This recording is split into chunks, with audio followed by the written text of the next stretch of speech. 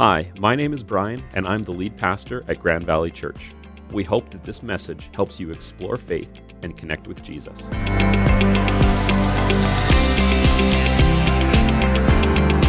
Today, we are beginning a new series called Act Justly, and we're going to be talking about justice for 4 weeks. And the reason we're talking about justice is that justice is not just a Christian topic. Justice is something that affects all of humanity. So whether you're a follower of Jesus or not, maybe someone invited you to check out our online services. First off, I want to thank you for being here and joining with us. But I also hope that this is something that you can learn about justice, because justice is something that affects all of us. It affects our relationships, it affects the choices we make, how we live, and how our choices affect others. And so I'm approaching justice from a faith perspective as a follower of Jesus, because I am a pastor and my faith has shaped my understanding of justice and how it has grown and evolved as I've sought to follow Jesus with my life. And so one of the things that I've been learning in this, and this again is something that applies to all of us, is that justice is not an ideological concept. Justice is an action that shows love and honor to others. Justice is something that we do and something we live out. Even when we aren't intending to, our actions still reveal justice or injustice to those around us. And so we're going to be diving into this, and I hope that it makes us think about our personal responsibility, but also our communal responsibility, the responsibility that we have as citizens of a country, as people on this earth whose choices and actions affect other people on this earth. I hope it makes us think about our responsibility in those areas. And so today, we are going to begin by taking a historical approach and looking at a time period in the Old Testament, because our Old Testament contains a historical example of an attempt to create a just society that would be a witness for God to the whole world. And so we're going to begin this way by spending some time in Genesis and mostly in Exodus today as we look at ancient Israel's history, because that history is part of the bigger story that God has been telling throughout time, and it's part of our church history, even though we're talking about a time period that began well over 3,000 years ago. And so in order to set this up and frame our conversation and get us into Exodus, I'm starting a new segment in our online service. This may be the last time I try this, but it's called Brian Oversimplifies Ancient History in 60 Seconds. And so my goal for the next 60 seconds is I'm going to take us from Genesis 12 all the way to Exodus 19. And that's where we're going to pause and slow down and look at what's happening. All right, are you ready? I'm not sure I am, but here we go. So God says to Abram, leave your home, leave your family, you're going to have many descendants, and through you, all the families on earth will be blessed. And so Abram has a son named Isaac. Isaac has 2 sons. The younger son steals the inheritance from the older son. The youngest son goes on, has many sons. His youngest son is his favorite, massive favorite. The younger son has dreams that his older brothers are all going to bow down to him. They fake his death, sell him into slavery. He ends up in Egypt running a household, gets accused of something he didn't do, ends up in jail. He interprets dreams. The dude he interprets dreams for forgets about him, but then Pharaoh has some dreams, and they call him up out of jail, bring him before Pharaoh, and he reveals what these dreams mean. There's going to be 7 years of plenty, 7 years of famine, so prepare for it. Joseph then goes from the jail to second in command of all of Egypt. They're the only place with grains. Later on, his brothers all come to him, don't know it's him, to buy grain, and long story short, they end up moving all into Egypt. 430 years later, their descendants are a large group. They're enslaved by Egypt. They cry out, Moses comes, burning bush, Red Sea, plagues, Red Sea, and I'm over time. But there we go. We got from Genesis 12 to Exodus 19 in 64 seconds. All right, so Moses has this group of people. He's led them out of Egypt. They've ended up in the wilderness. And there's a question. How do you organize a large group of people who are meant to represent God to the world when that group of people have only known slavery? They have no concept for how to make decisions, how to govern, how to lead themselves, even how to be a cohesive people group. All they know is slavery. Now they have their freedom as they've entered the wilderness. They're going to land that God has promised them, and they've got to figure it out. So what do you do? And so what happens is Moses leads the people to Mount Sinai, and what God does is he gives them the law. And when he gives them the law, it's not just a book of rules. He's actually giving them their entire worship, governance, and judicial systems all at once when he gives them the law. He gives them the foundation for their society in this oral tradition of the law that later on gets written down, and we have it now as part of our Old Testament scriptures called the Pentateuch, the first 5 books of the Bible. But really we're focusing on Exodus, and then later on their oral tradition gets codified and written down into what we have now as the book of Leviticus. And so, Exodus 19, verses 1 and 2, it says this: "Exactly 2 months after the Israelites left Egypt, they arrived in the wilderness of Sinai. After breaking camp at Rephidim, they came to the wilderness of Sinai and set up camp there at the base of Mount Sinai. Then Moses climbs the mountain to appear before God, and the Lord called to him from the mountain and said, 'Give these instructions to the family of Jacob, announce it to the descendants of Israel.'" And so God is forming a new covenant here with his people at this time, and he's giving Moses their fabric, their foundation, their constitution, you could call it that, of how they will exist as a people group. And so here's the message that God gives. He says, "You have seen what I did to the Egyptians. You know how I carried you on eagle's wings and brought you to myself." Now that last little line should give us a hint. God is talking about this relationally. I brought you to myself. And then God says, "Now if you will obey me and keep my covenant, you will be my own special treasure from among all the peoples on earth, for all the earth belongs to me. And you will be my kingdom of priests, my holy nation." And so God is setting the terms of this covenant here. And he's saying, if you will obey me and keep this, you will receive this status as being God's treasured people. He says, a kingdom of priests. And that phrase is telling because a priest is an intermediary, someone who steps between God and someone else to help that relationship happen. And so when God calls them a kingdom of priests, he is telling the Israelites that they are to be the mediator between God and the world to reveal God to the world. And then there's this last part. He says, my holy nation. Now, we might think of holy in terms of being, righteous and upright and justice, but the term holy actually just means set apart. He says, you will be a nation that is set apart. You will live differently than the nations that surround you. And in that living differently, that's how you will be the kingdom of priests. And so the way of life for the ancient Israelites under the law was to be different and set apart from the world around them. And this is how they would reveal God to the world. And so large portions of their law was about just their living practices as God's people. But this law and this way of life had this purpose of revealing God to the world, that their relationship with the law was, in a sense, their leadership. They were not to be like the nations around them where they would settle, that would have kings, where kings just made a decree and decided that's the way they would go. The purpose for the ancient Israelites was for them to have the law as their guidance, as their ruler of sorts, and that they would go back to the law and they would interpret for the time period they're in and make decisions that way. In that way, God would be leading his people. And so the rest of the world, the kings that surrounded them, they live in a sense of law and justice where might makes right. And what that means is if you have the power, you set the rules. And so whichever king had the most men in their army, the best weapons and technology of the, at this time, Iron Age, they were the ones who had the might to decide what was right. But the Israelites were to be different. They have a covenant. They have a covenantal relationship with God. And so the next chapter of Exodus, Exodus 20, is the 10 Commandments. They form the basis, the kind of the baseline foundation. And then after that, God gives Moses kind of more in detailed instructions that go beyond the first 10. And these commandments, when we look at them, we may think they seem so archaic and ancient. And yes, they are ancient.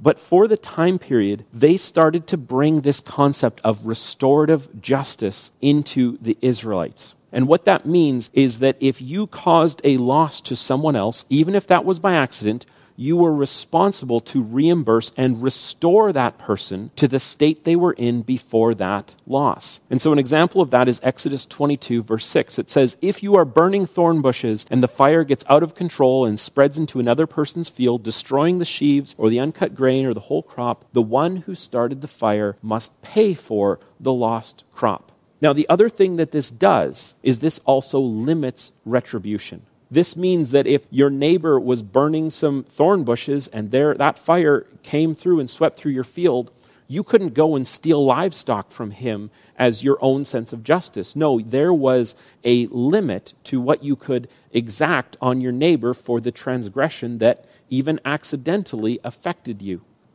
And so this law really was a step forward for its time period. And we're going to look at another couple examples of this. And one of the things we have to understand when we talk about this time period is that slavery was part of their economic realities. And this is not to justify slavery or to endorse it in any way, but we're going to take a moment and look at one of the limits that the law put on slaves. In Exodus 21, 26 and 27 says, if a man hits his male or female slave in the eye and the eye is blinded, he must let the slave go free to compensate for the eye. And same, if they knock out a tooth of their male or female slave, they must let the slave go free to compensate for the tooth. This is a radical concept for the ancient world at this time, that even slaves, someone who was an indentured servant or really considered to be the property of someone else, had some level of rights. And furthermore, if we go on, the law wasn't just internal, it also talked about external. And it says this in Exodus 22:21. It says, you must not mistreat or oppress foreigners in any way. Remember, you yourselves were once foreigners in the land of Egypt. And so their law didn't just govern internally, it also governed how they would interact with their neighbors, with other nations, with other foreigners, even someone living in their land as a foreigner. They were responsible to them. They couldn't just say, you're not one of us, therefore you have no rights, because the law gave rights even to foreigners. And the last example we're going to look at is this one, where it says, you must not follow the crowd in doing wrong. When you are called to testify in a dispute, do not be swayed by the crowd to twist justice. Right here in the law, it's saying that justice, doing what is right, is more important than public opinion. And we may think sometimes that public opinion defines what is right, but what this is saying is, no, justice can be defined in a way that is deeper than public opinion. And again, this is just a sampling of some of the laws, and where we may again look at this and say, man, that is archaic. That is not how we want to live. We don't live in a patriarchal society, and that's a good thing. We don't live in a society right now where we can legally own people, and that is a good thing. Even though slavery is still pervasive in our world, we are taking steps as humanity to lessen that, and we need to keep working on that. That is a justice issue. But here's what I want us to remember, is that at the time it was given, the law of the ancient Israelites was a step in the right direction on a longer journey towards justice for everyone. This is starting a long time ago and moving forward slowly. We can look at this law, we can look at Leviticus and say, that's not enough. And that is a true assessment of it. But here's what happens when a society is governed by written law. And we see this even today in our own society. If laws are the only source of justice, we can either drift towards legalism or we find loopholes to escape the law and perpetuate injustice. And we can see this, if this is what the letter of the law is, we can look for loopholes and we can find ways to skirt around it and get our own way. But that is, in fact, perpetuating injustice when we either swing to legalism or we swing to just looking for loopholes. And so what we learn from this is that external laws are not enough to create a just society. But before we move on and we fast forward about 1,000 and so years, there's a modern term that I want to look back and apply to ancient Israel. And so to borrow this modern term, ancient Israel did not have a separation of church and state. Now, again, the church didn't exist then. I'm taking that term and applying it back to them. Because for the ancient Israelites, religion and nationality, their legal system, everything that went with it, were completely enmeshed. And what that eventually led to is that the Israelites treated other nationalities with contempt and injustice. Even though they had a law saying that you cannot treat foreigners with disrespect, you must be fair in your dealings with them, it still happened. And so what happens is that the law becomes so entrenched, and people who were outside of the covenant started to be viewed as less than. And so the world became very divided for the ancient Israelites. There was the Israelites and the Gentiles, and a Gentile was anyone who was outside of the law. And it became a divided inside versus outside, us versus them world. And so, what can motivate us to justice? What can work better than just an external list of laws? And again, we need laws. They're an important part of a fair and just society. But when it comes to a personal responsibility of justice, what actually helps? And so I want to fast forward us to the first century. And because in the first century, something happened. God himself put on flesh and stepped into the world. And Jesus came to fulfill the law. Those were his own words he used to describe it, and to create a new relational covenant between God and all of humanity. And so Jesus comes, he fulfills the law, and he sets a new covenant that has a radically higher standard of justice for followers of Jesus to live in. This higher standard, Jesus talked about many times, and we have 4 Gospels, Matthew, Mark, Luke, and John, that include an account of Jesus' teachings and the way he lived. And we're going to move to Luke. And in Luke, there's an encounter that Jesus has with a religious leader that leads into a story that we're going to read together. And so, one day, an expert in religious law stood up to test Jesus by asking him this question: "Teacher, what should I do to inherit eternal life?" And Jesus replied, "What does the law of Moses say? How do you read it?" Now, right away, we should understand something going on. This religious leader is not asking a question on a search for knowledge. He is asking a question to try and trap Jesus, because Jesus really ticked off the religious leaders of the day because he did not tolerate and accept the way that they had swung to legalism and loopholes. And even when Jesus asks his response, he answers a question with a question. He says, "What does the law of Moses say? How do you read it?"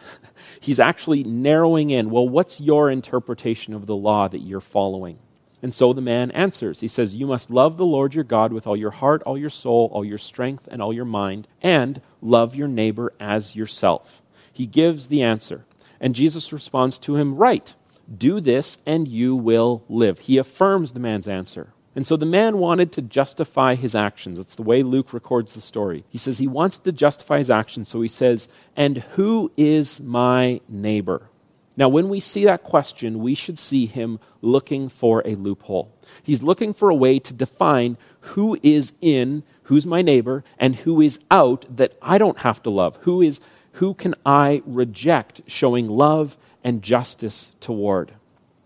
And so Jesus does his thing that he often does, and he tells a story. And he tells a story because in a story you can say something to someone and hopefully get around their defenses a little and make them realize something that they don't want to realize. And so Jesus replies with a story, and I'm just going to read these verses through exactly as Luke records it.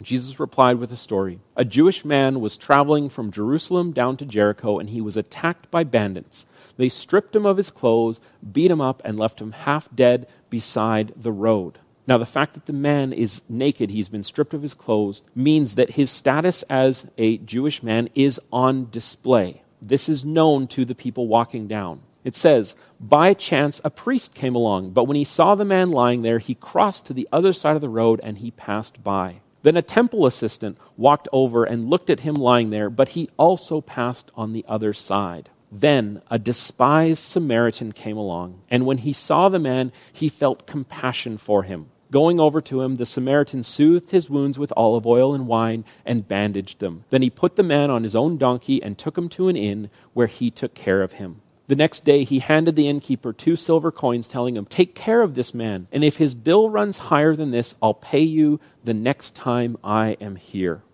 So Jesus tells a story. The priest, the temple assistant look the other way and keep on walking, and the despised Samaritan stops and goes over and above, showing mercy and compassion to this beaten up Jewish man. And so Jesus tells this story. He looks at this religious leader and he says to him, "Now, which of these 3 would you say was a neighbor to the man who was attacked by bandits?" He's putting the guy on the spot. He's putting the responsibility of deciding who was the one who showed a neighborly care for the beaten up, robbed Jewish man. And so the religious leader replies, "The one who showed him mercy." And then Jesus responds, he says, "Yes, now go and do the same." Now I want us to recognize something there, is that Jews and Samaritans hated each other. And they have historical reasons that go back centuries why they hated each other, but really it just comes down to ethnocentrism. They hated each other because of their history and things that happened centuries earlier that they, in their current day, could not change the past. But they were all choosing to continue this anger and hatred towards one another. And in fact, the religious leader, if you notice in his response, he doesn't even bring himself to say the Samaritan. Because at that time period, they would only refer to Samaritans using racially charged slurs. And so when he says the one who showed him mercy, he is dodging even saying the word Samaritan. And so Jesus, in this parable, he does something that would have ticked off and angered that religious leader. Because Jesus humanized the Samaritans by making this Samaritan man the hero of the parable. And by making him the example of what true justice is when it's motivated by love. Because remember, Jesus told this parable in response to the "who should I love, who's my neighbor" question of the religious leader. Now, the Samaritan is the hero despite the two people that walked by. The priest and the temple assistant, people that were viewed within Jewish society as being the most just, the most righteous, the most godlike in their behavior, the ones that were exemplifying what devotion to God looked like. They were the ones who crossed to the other side of the road and passed on by, ignoring the man lying in the ditch. And so Jesus is confronting them with this parable. He is confronting them to say that loving your neighbor means everyone. It doesn't just mean the people who look like you, who think like you, who believe the same things as you. Loving your neighbor means showing love and care to everyone. This is the standard of justice that Jesus talks about and what he calls his followers to. And we should look at that and say, yes, that is a high standard that we often fall short of, that we often are not able to do. And it's still something, though, to strive for and do. See, that religious leader, he knew the law and he just looked for a loophole. He just wanted a way out so that he could keep his racist tendencies. But instead, Jesus confronts him. Jesus recognizes that the law of Moses was a step forward, but again, it was not enough to provide justice for those who are outside of ancient Israel. And so that's why when I read this parable, I see Jesus giving commentary on the law of Moses, saying it was not enough. It was not enough to create a fair and just society that treated its neighbors, that treated foreigners, that treated orphans, that treated widows, that treated the people that were looked down upon in their society. It was not enough to create a just society for everyone. And so then that leaves us with a question. Where do we, living in 2021, where do we start to seek justice for others? What's our starting point? Where do we begin? And I think we can learn something from Jesus' response to that religious leader, because he put it back on the religious leader. And he asks the religious leaders to say, what's your starting point? And the guy responds, he says, well, this is what the law of Moses says. But then he looks for the loophole, and Jesus again says, well, who was the one who acted neighborly to the man who was beaten up? And so I think that we also have to start by looking at ourselves. We have to start by looking at our own actions. Because injustice thrives when we dehumanize and we disregard people who have experiences that are different from our own. And so we actually need to look at our own experiences, recognize how our experiences shape us differently than people around us. And as we do that, we recognize that other people have different experiences of justice than we do. But we first have to start by looking inwards. And so I think that we start, and I'm going to provide 3 questions that I think are a starting point on this journey of seeking justice. We can start by asking ourselves this. We can start by saying, who have I reduced to a label or a stereotype? Is there a people group that I stereotype, that I say because they are part of this group, they will always act that way? Have I ever made those statements, even just internally in my mind, of saying, who have I reduced? Then next, who have I dismissed or dehumanized? And as you ask these questions, this might make you really uncomfortable as you realize thoughts that you have held. And I hope that you're willing to sit in the uncomfortable tension that these questions and these thoughts will bring up in us. Because then it leads us to this third question. Can I begin to see them how God sees them? Can I begin to see these people that I may have previously dehumanized and begin to see them as part of God's creation? As someone who Jesus refers to as is your neighbor, and a neighbor that we are commanded to love our neighbors as ourselves. Because love creates a higher standard than a written law. Love creates the standard that Jesus gave us and the standard by which we will be known as his followers to the world. And so these three questions are difficult questions to sit and wrestle with. And I hope that you will sit and wrestle with them this week. But I want to end our time together by going to one of Jesus' earlier teachings, to a time period when he had a great crowd gathered, and Jesus gave a long form of teaching called the Sermon on the Mount. It's found in Matthew 5, is where it begins. And he begins his teaching with this list of statements. And one of the statements that he begins, he says this. He says, God blesses those who hunger and thirst for justice, for they will be satisfied. God blesses, which is often termed, talks about God gives himself to, God gives his presence to those who hunger and thirst for justice, those who yearn for justice to happen, those who are seeking and pursuing justice. And he says, for they will be satisfied.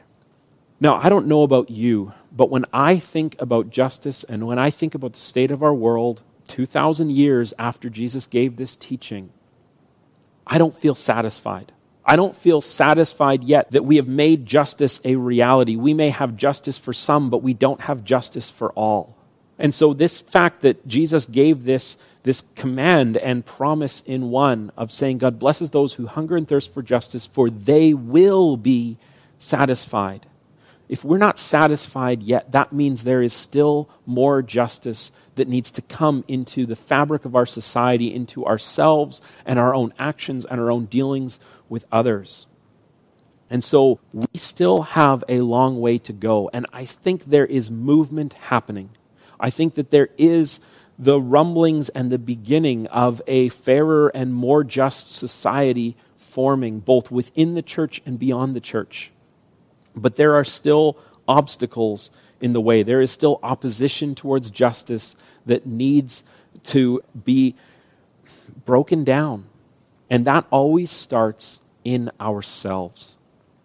And so, for those of us who have put our trust in Jesus, will we confront injustice and seek justice the way that Jesus did? Because that is the much higher standard that Jesus gave us.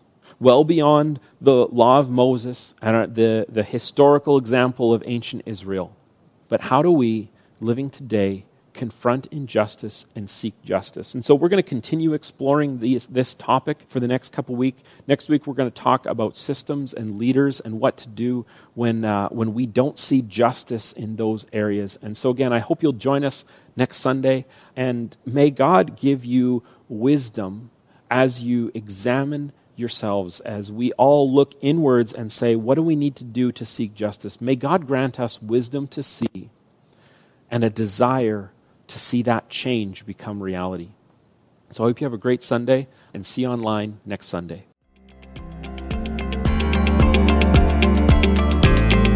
Thanks for listening to our podcast. If you know of someone that would benefit from hearing the message you just listened to, would you do us a favor and share this podcast with them? And while you're at it, please consider subscribing to be the first to hear when our podcast is updated. If you want to join in on Sundays, our services are streaming online at 11 a.m. Central. To find out more about our church, go to mygrandvalley.ca and you can also find us on Instagram and Facebook by searching for My Grand Valley. Thanks for listening.